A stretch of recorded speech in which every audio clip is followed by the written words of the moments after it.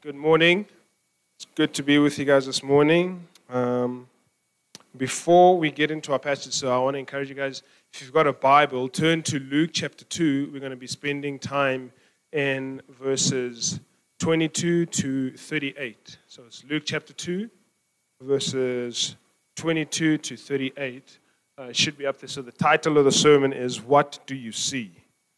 So let's turn there, and then hopefully all you guys are here by now. So I'm going to spend some time praying for us again, asking God to continue to move among us and to be with me as I speak to you guys this morning. Let's pray together. God, we thank you for your word. We thank you that your word is alive and active. It's sharper than any two-edged sword. As we read your word, you compel us to respond either in humility, repentance and faith, or in utter rejection towards you, Father God. I pray that this morning, as we spend time in Luke chapter 2, that you would guide us. Help us to see who Jesus is and shape our response as we go into this holiday and festive season. In Jesus' name we pray. Amen. Amen. Okay, some of you guys know that one of my favorite movies is The Lion King. And so I got a picture up here. If the screen guys can help me up real quickly. Is it up there? Oh, it's not that clear. Anyway, it doesn't matter. But I want to talk through this picture. You guys remember this scene in The Lion King? You know what's happening here? Simba's just born, and then not everyone, all the animals are there, and it's basically a big celebration. And then Rafiki, who happens to be a witch doctor, but anyway, is presenting Simba, right? And so, firstly, I want to talk through what Mufasa sees when that scene is happening in the movie. Mufasa sees his beloved son, right? He sees the future king of Pride Rock. So when he looks at Simba, he is proud. He is cheered up. He's like, yes, I've got an heir. Once I'm done, this guy is taking over all of this. The animals who are there, the moment Rafiki lifts Simba up, they go wild, right? They ululate, they sing, they praise, they dance as any animals could be animated to do. And they rejoice because they see before them what? Their future king. The one who's going to lead them. And so they respond in reverence to him. And it's appropriate. That's what should happen when you see your future king. But what does Scar see? During this wonderful scene in the movie, Scar is hiding out in his cave. He's hunting for mice. He calls it breakfast. I mean, when Scar sees Simba, he doesn't see his future king. He sees a threat. And so what he sees in Simba causes him to respond the way he responds. Now, why am I busy telling you about the scene here in Lion King? Because the point I'm trying to make, and the point that this passage is going to be making for us today, is that how we view Jesus shapes how we respond to him and what we believe about him. Or maybe it's the other way around, right? How we view Jesus shapes what we believe about him, and that shapes how we respond to him. And so whether you intend to or not, I mean, we sing a song here at Parkhurst. I don't know if we sang it today. There's a bridge we sing. It says, every moment of our days. Did you sing it? I didn't sing it. You guys know the song? But basically, the main premise of this song, it's basically telling us of a reality that's true for us every day. Everything we do is done before the eyes of our God and is a response to him. Whether you intend to or not, whether you like it or not, every moment of all your days is a response to what you think about who Jesus is. And so when we turn to this passage here, the question before us is, what do you see? In the first two chapters of Luke, they really focus on these two characters. They're basically introductions to the whole book. David did a great job of preaching through chapter 1. And in chapter 1, basically we're told about the birth story of John the Baptist and Jesus Christ, right? On the one hand, we've got an elderly couple, John's parents. And on the other hand, we've got this young, unmarried couple. And both of them receive a divine promise that one day they're going to conceive and bear children. They're going to miraculously conceive and bear children. And they're going to give birth to sons. as both Jesus and John are conceived, their parents sing this wonderful song of praise. Each of them sing a different song, but both their songs are just packed with Old Testament promises that Luke is trying to show us that are fulfilled in these guys coming. And so we're going to be focusing mainly on chapter 2, but the latter parts of it. And in this section, we're just going to be focusing and dealing with four main things about what we see in this passage about Jesus. And so the first thing we're going to see is Jesus is written in the law. Jesus is a comfort promised by God. Jesus is a person born to die. And Jesus is the good news to be shared.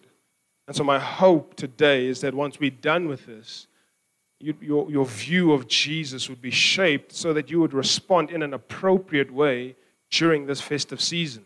I'm not a Christmas Debbie Downer. You know, my wife knows that I don't enjoy American Christmas. I like South African Christmas, you know. We need to make decorations that are like a boerewors or a bra. You know, like, get me those kinds of decorations for my tree, you know. Or a swimming pool. Imagine a little ornament of a swimming pool. That'd be cool, right? But even with all the celebration that is to come, our response is to Jesus. And I want to compel us.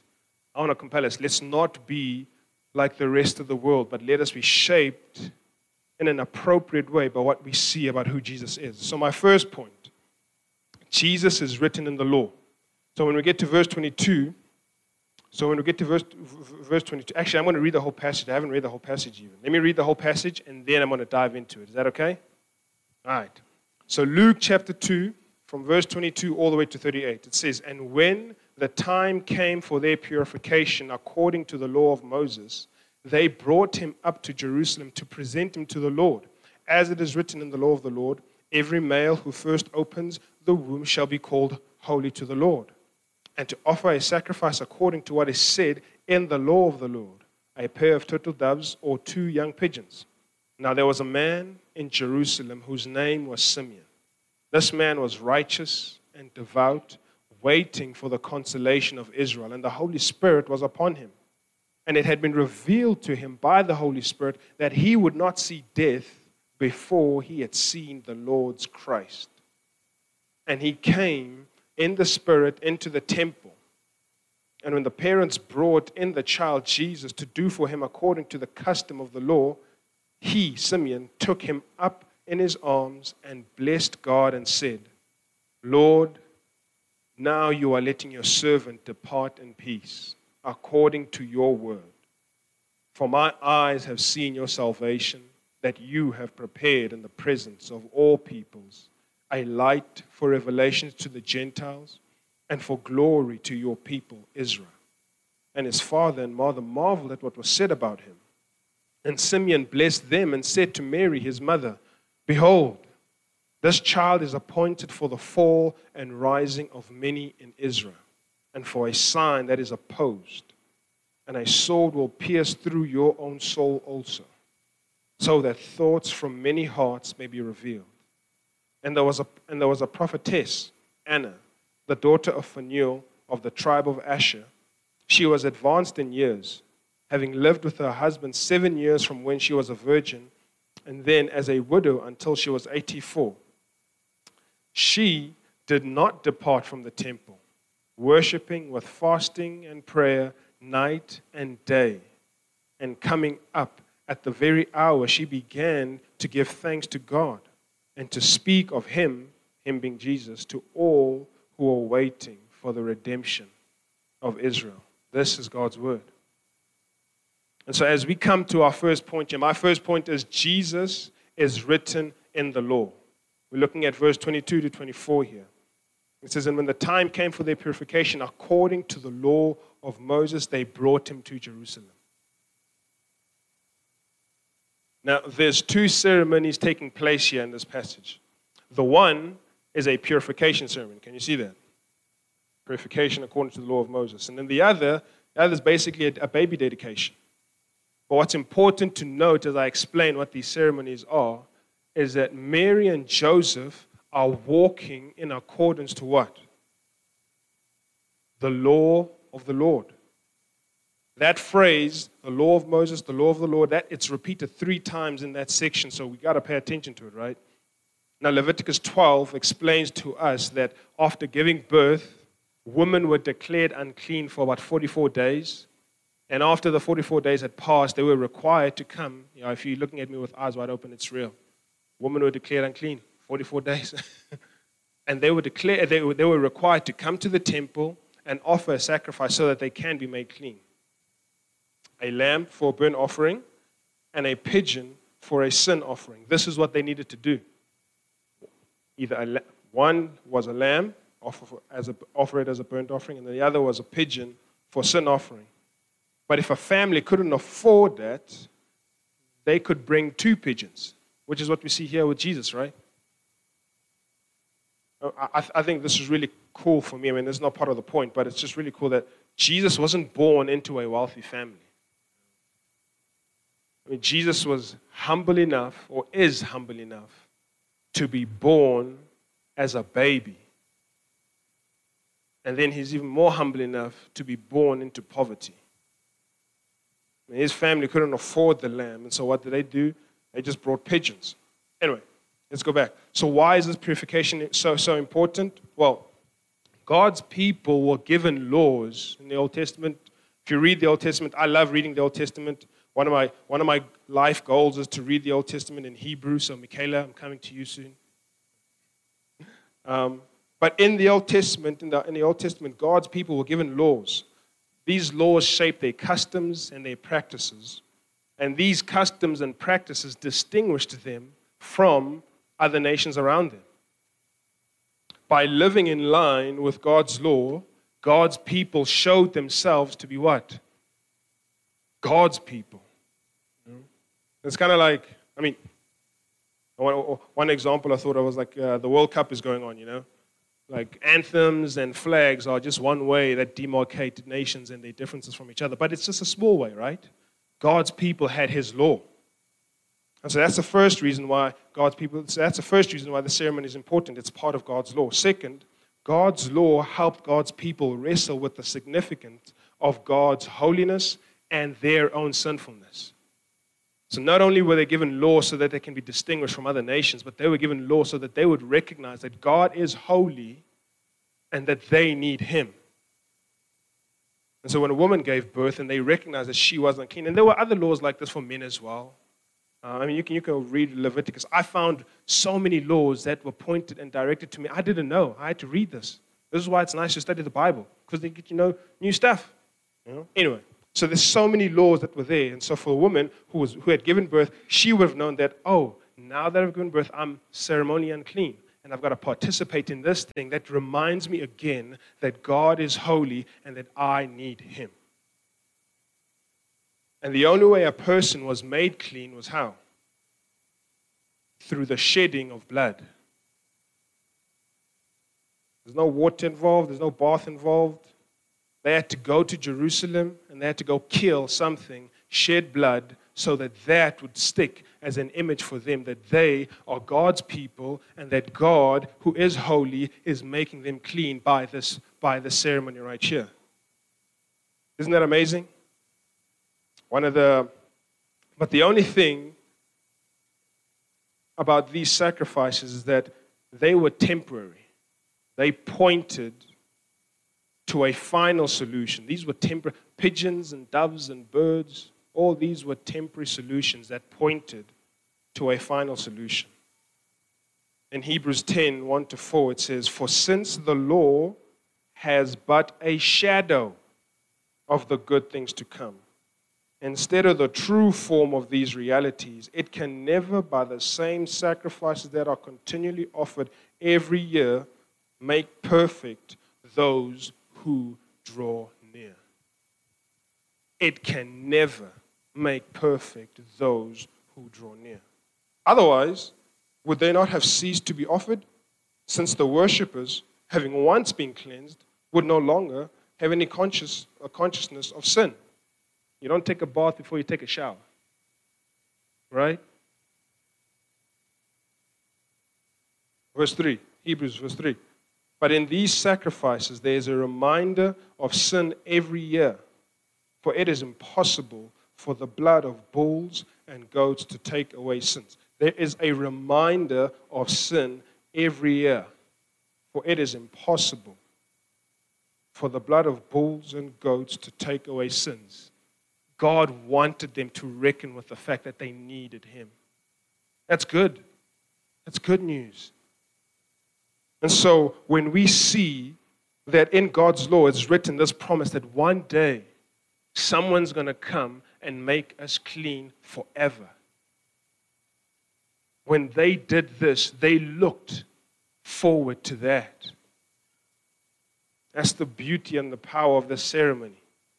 I think Luke puts it here because he's trying to point at something that I'm going to get to just now. Let's talk about the presentation or the dedication for a minute. In Exodus 13, we read the story of this dedication and where it comes from. I'm reading from Exodus 13. It says, "The Lord said to Moses, 'Consecrate to me every firstborn male. The first offspring of every womb among the Israelites belong to me, whether human or animal. In days to come, when your son asks you, what does this mean? Say to him, with a mighty hand the Lord brought us out of Egypt, out of the land of slavery. When Pharaoh stubbornly refused to let us go, the Lord killed the firstborn of both peoples and animals in Egypt. This is why I sacrifice to the Lord the first male offering of every womb and redeem each of my firstborn sons. And it will be like a sign on your hand and a symbol on your forehead that the Lord brought us out of Egypt with his mighty hand.'" Why is the presentation important? Verse 16. The meaning and purpose of this practice is rooted in the Exodus, and it serves as a sign and a symbol of how God was faithful to save his people out of Egypt. Remember the story of the Passover? When God killed the firstborn of everything, including Pharaoh's son. And this led to his people being set free from a land of slavery. That's how it's defined. That's the adjective.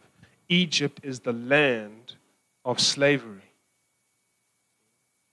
It's like Brakpan. I'm joking. I don't enjoy Brakpan particularly. Anyway, but that's the story of the Passover, right? It was to set his people free. Exodus tells us this is why Israelites had to consecrate their firstborn.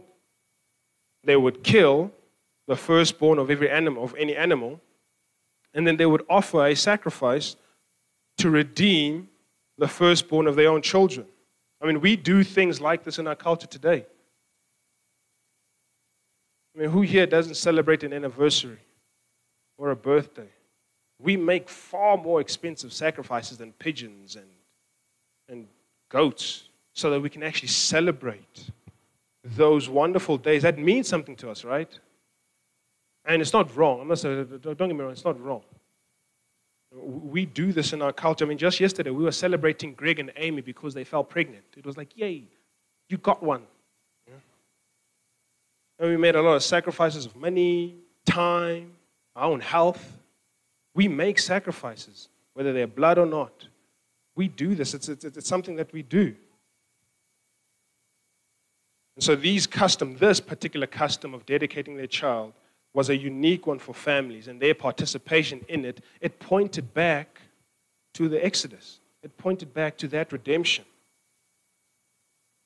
And that redemption, what does that redemption look forward to? That redemption looked forward to Easter.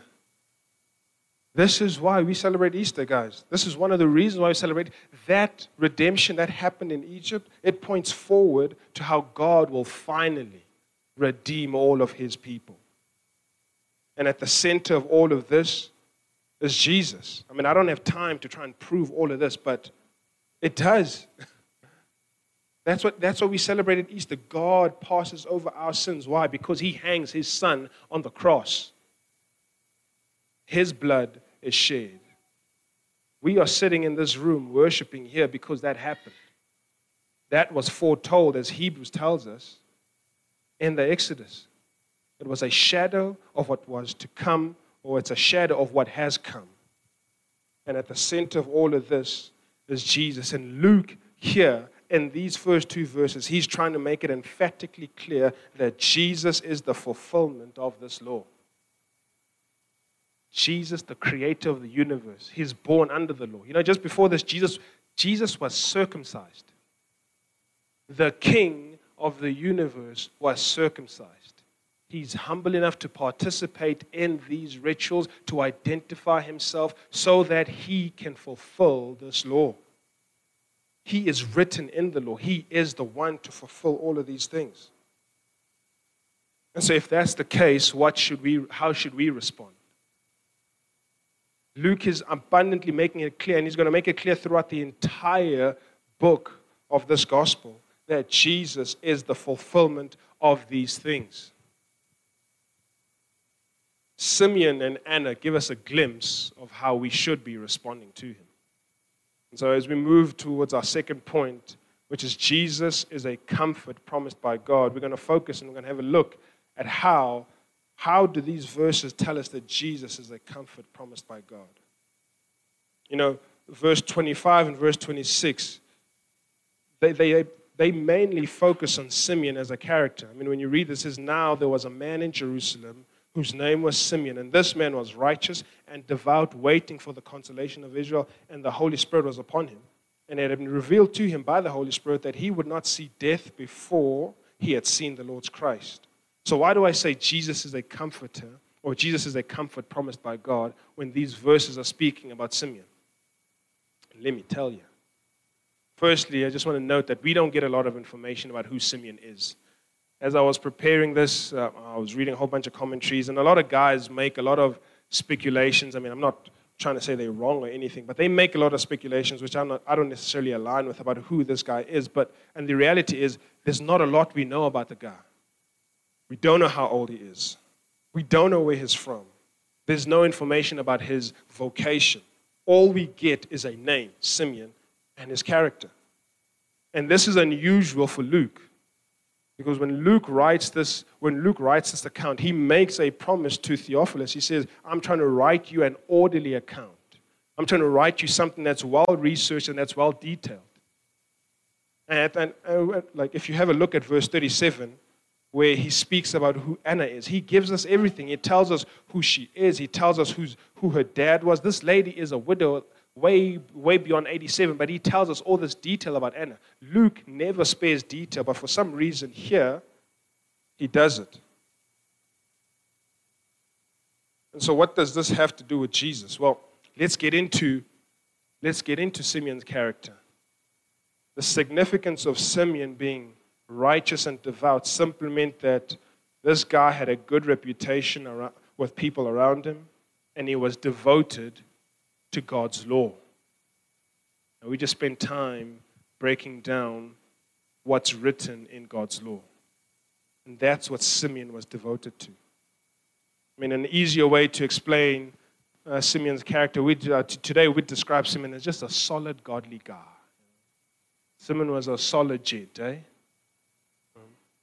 And it tells us why, because he had a good reputation with people around him and was devoted to the law.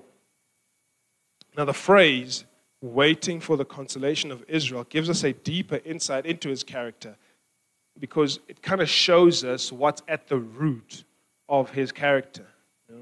His devotion, his righteousness compelled Simeon to be a guy who lives a life of waiting. Waiting for the consolation of Israel. This is what was shaping his character. He was waiting for something that he believed was coming, and that shaped the kind of guy he was. That's what was orientated around his life. He was waiting for the consolation of Israel. Now, the phrase consolation of Israel was just another way for Jews to refer to the coming Messiah. That word, consolation, it can be also translated as an advocate who pleads the cause of another. Or it can be translated as comforter, which is the way which is why I think Luke uses it here, because that's what Isaiah says about this guy, this Messiah that Simeon is waiting for. If you read in Isaiah 40, verse 1 to 2, it says, "Comfort, comfort my people, says your God. Speak tenderly to Jerusalem and cry to her that her warfare is ended, that her iniquity is pardoned, that she has received from the Lord's hand double for her sins." This is what shaped Simeon's devotion and his character. What he read in the law, passages like these that spoke of a coming comforter. Another passage like this is Isaiah 42, 1 to 4. It says, "Behold, my servant whom I uphold." Now listen to these words. I mean, these sound very familiar because they're about to be said in Luke's gospel.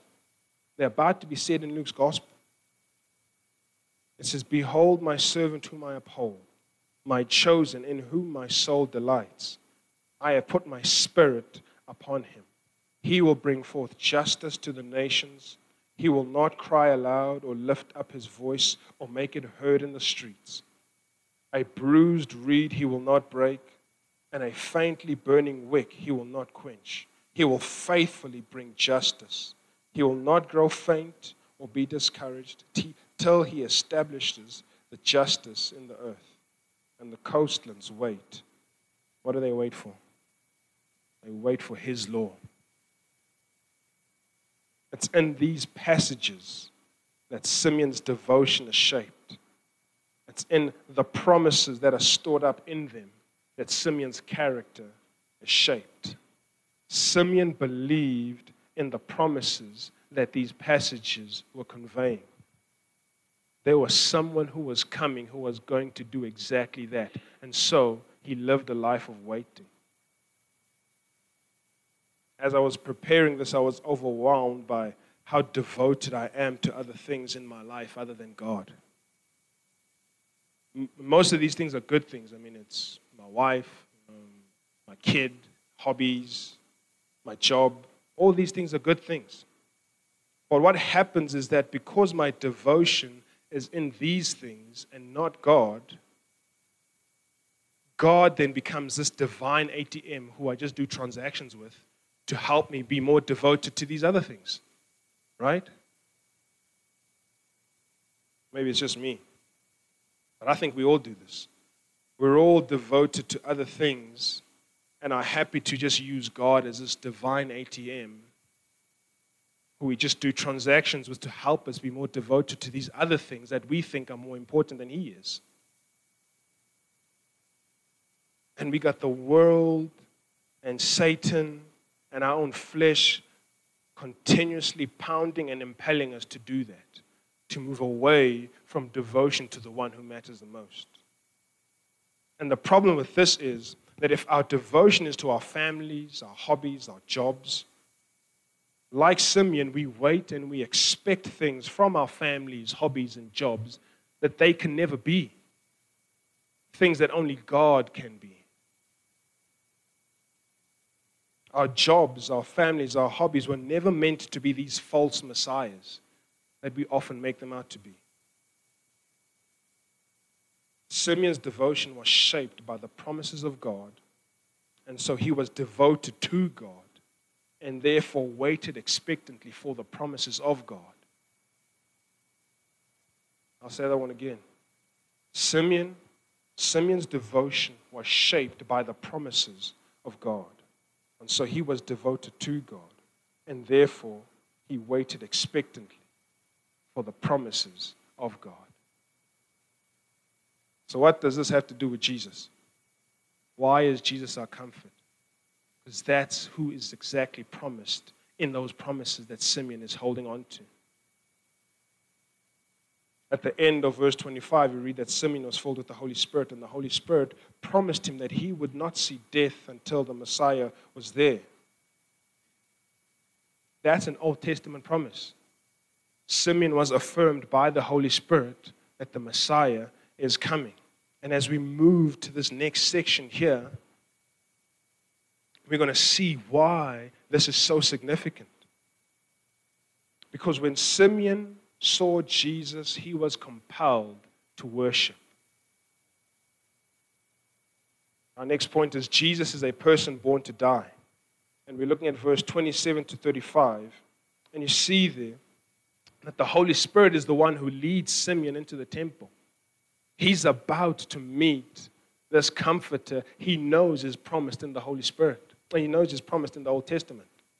And the Holy Spirit is the one who leads him into the temple so that he and Jesus can cross paths at finally. Both of the promise that God has made in the Old Testament and the promise that God has made to him is about to be fulfilled. God in his grace rewards Simeon and says, here. And so when Simeon saw Jesus, he's compelled to worship. Simeon didn't need to see miracles of healing and the feeding of the 5,000. Simeon didn't need to hear Jesus' authoritative preaching.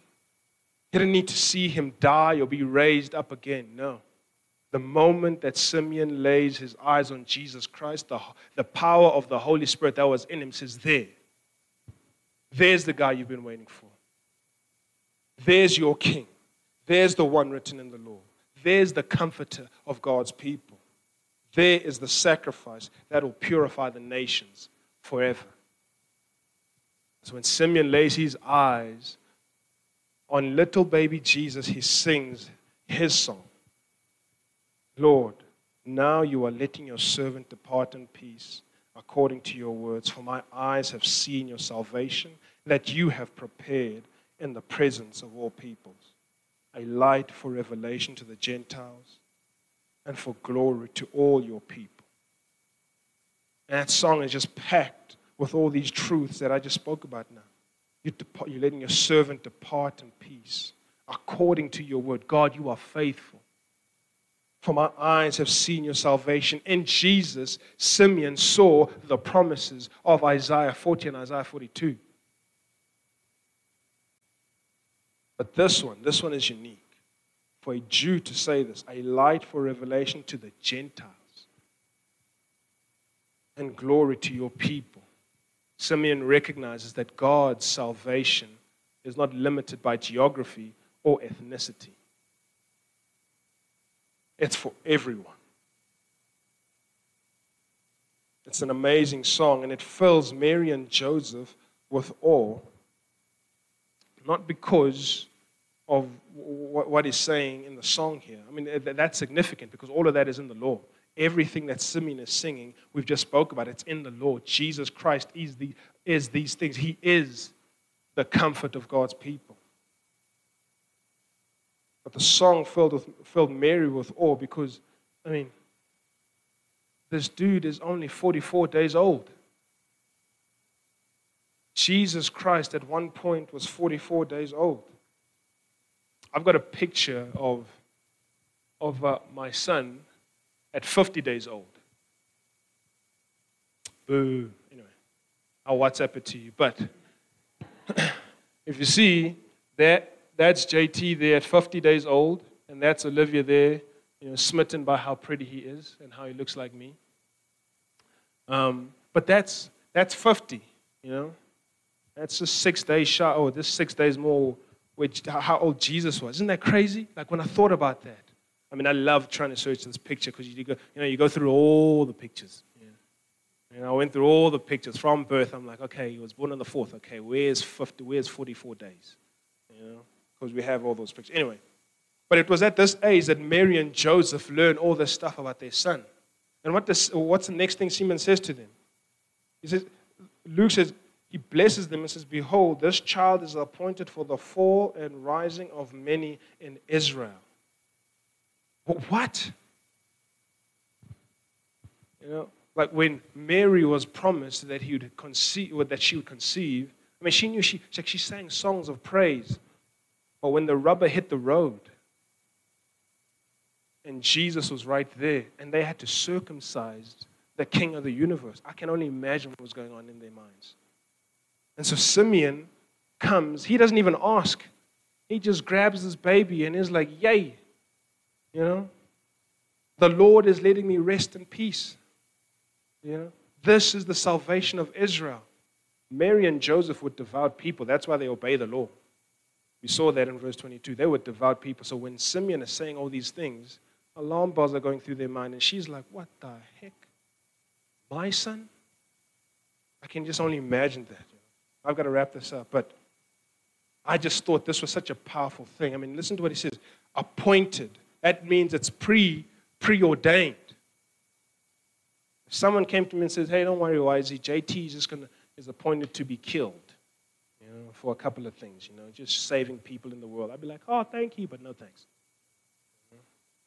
It's a hard thing to hear. And he says, a sword will pierce your own soul also. And so when you look forward into the gospel and Mary is looking at her son, that's her son. Man, birth is no game. I was in there, when it was going down for my wife. I love my wife, man. After that, I loved her more. I bought her sushi. That's my wife's favorite food. Birth is no game. Parents see their children and they see, when parents look at their children, they see their babies. Mary had to see her baby hang on a cross. Mary had to learn that her baby was the king who was destined to bleed and die. So that you and me today can worship. I don't have anything against gammon, but this is far worth more than gammon to me. A king who bleeds and dies so that we would live forever. That's who Jesus was. He was the guy who was born to die. And as we come to verse 36, we finally get to Anna here. We see that Simeon, as unhinged as Simeon's worship was, Anna's worship was equal. And notice what Anna's doing here. She's just a fly on the wall. She's just, listening in, eavesdropping. What's going on here? She also lived a life of devotion, and God in His grace said, I'll bless you to see and hear as well. She didn't need to hear Jesus preach wonderful. She didn't need to see Jesus walk on water. She didn't need to see Jesus turn into wine. The testimony of a devout and righteous man was enough. And that compelled her to worship. There's only two ways to respond to Jesus. There's no fence. There's either worship or rejection. When Anna comes at that very hour, eavesdropping, she begins to thank God. Worship compels us to reorientate our lives around who is our King. Jesus Christ is our King. He is good news to be shared. It is good to have a king. We live in a world that tells us that you should be your own person, your own individual, your own this, your own that. I strongly disagree with that. Part of my studies was I had to do a lot of church history, and I love church history. And one of the most powerful things I learned about the Middle Ages, and the Middle Ages is pretty late, really, but in the Middle Ages, people understood that it was right for them to have a king. There wasn't a desire for freedom to be individual. It was, no, we want a good king. There was either good kings or bad kings, and people wanted a good king. They understood that having a good king was worth more than having no king. So they longed for good kings. That's how we were made. We were designed to be ruled. And we have a king who bled and died for us. If that's what you see here, it's either you are worshiping Him, reorientating your life around Him, or you're rejecting Him. There's no two ways about it. both of these people, Simeon and Anna, they were compelled to worship when they saw their king. The only other response, as you read the rest of this Gospel of Luke, is an utter rejection of him. Read the account of Jesus Christ's sacrifice, Jesus Christ's crucifixion. How they mock and they scoff and they scorn. That's the only other response. And so as I come to a conclusion finally, I want to ask you, I want to implore you, as we race away to Christmas, 7 days away, I want to encourage you. Look. What do you see? How does your response, how does your plans compel you to respond to Jesus? We are going through the works in our country at the moment. I mean, this generator is a good symbol and sign for us that we are going through the works right now. I mean, this week my wife and I just spent some time praying, just feeling just so disheartened and discouraged. You know, we long for good leaders. We know what good leadership can do, right? And we are feeling the effects of that as a country. And it just broke my heart. But what I believe about Jesus shaped my response. And I'll admit, I was the one depressed on the couch, and my wife said to me, let's pray. Because what we believe about Jesus shapes how we respond to all things. We're going to celebrate, we're going to have holidays, we're going to spend time with family and friends. It's going to be great. A couple of us are playing golf on Tuesday. I'm excited for that. I'm seeing my mom tomorrow. She's not the best person to see, but hey, Jesus has blessed me with her. And I'm going to respond in worship to him, so help me, God.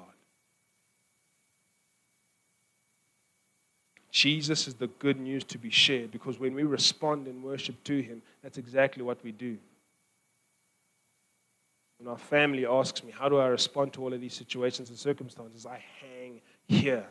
And I said, Jesus is the good news. I'm going to worship him, my God and my King, who bled and died for me.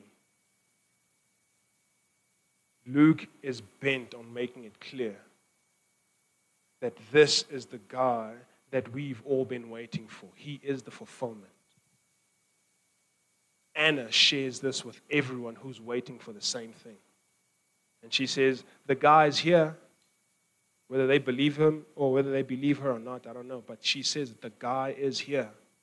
Our redemption has arrived. I've seen him.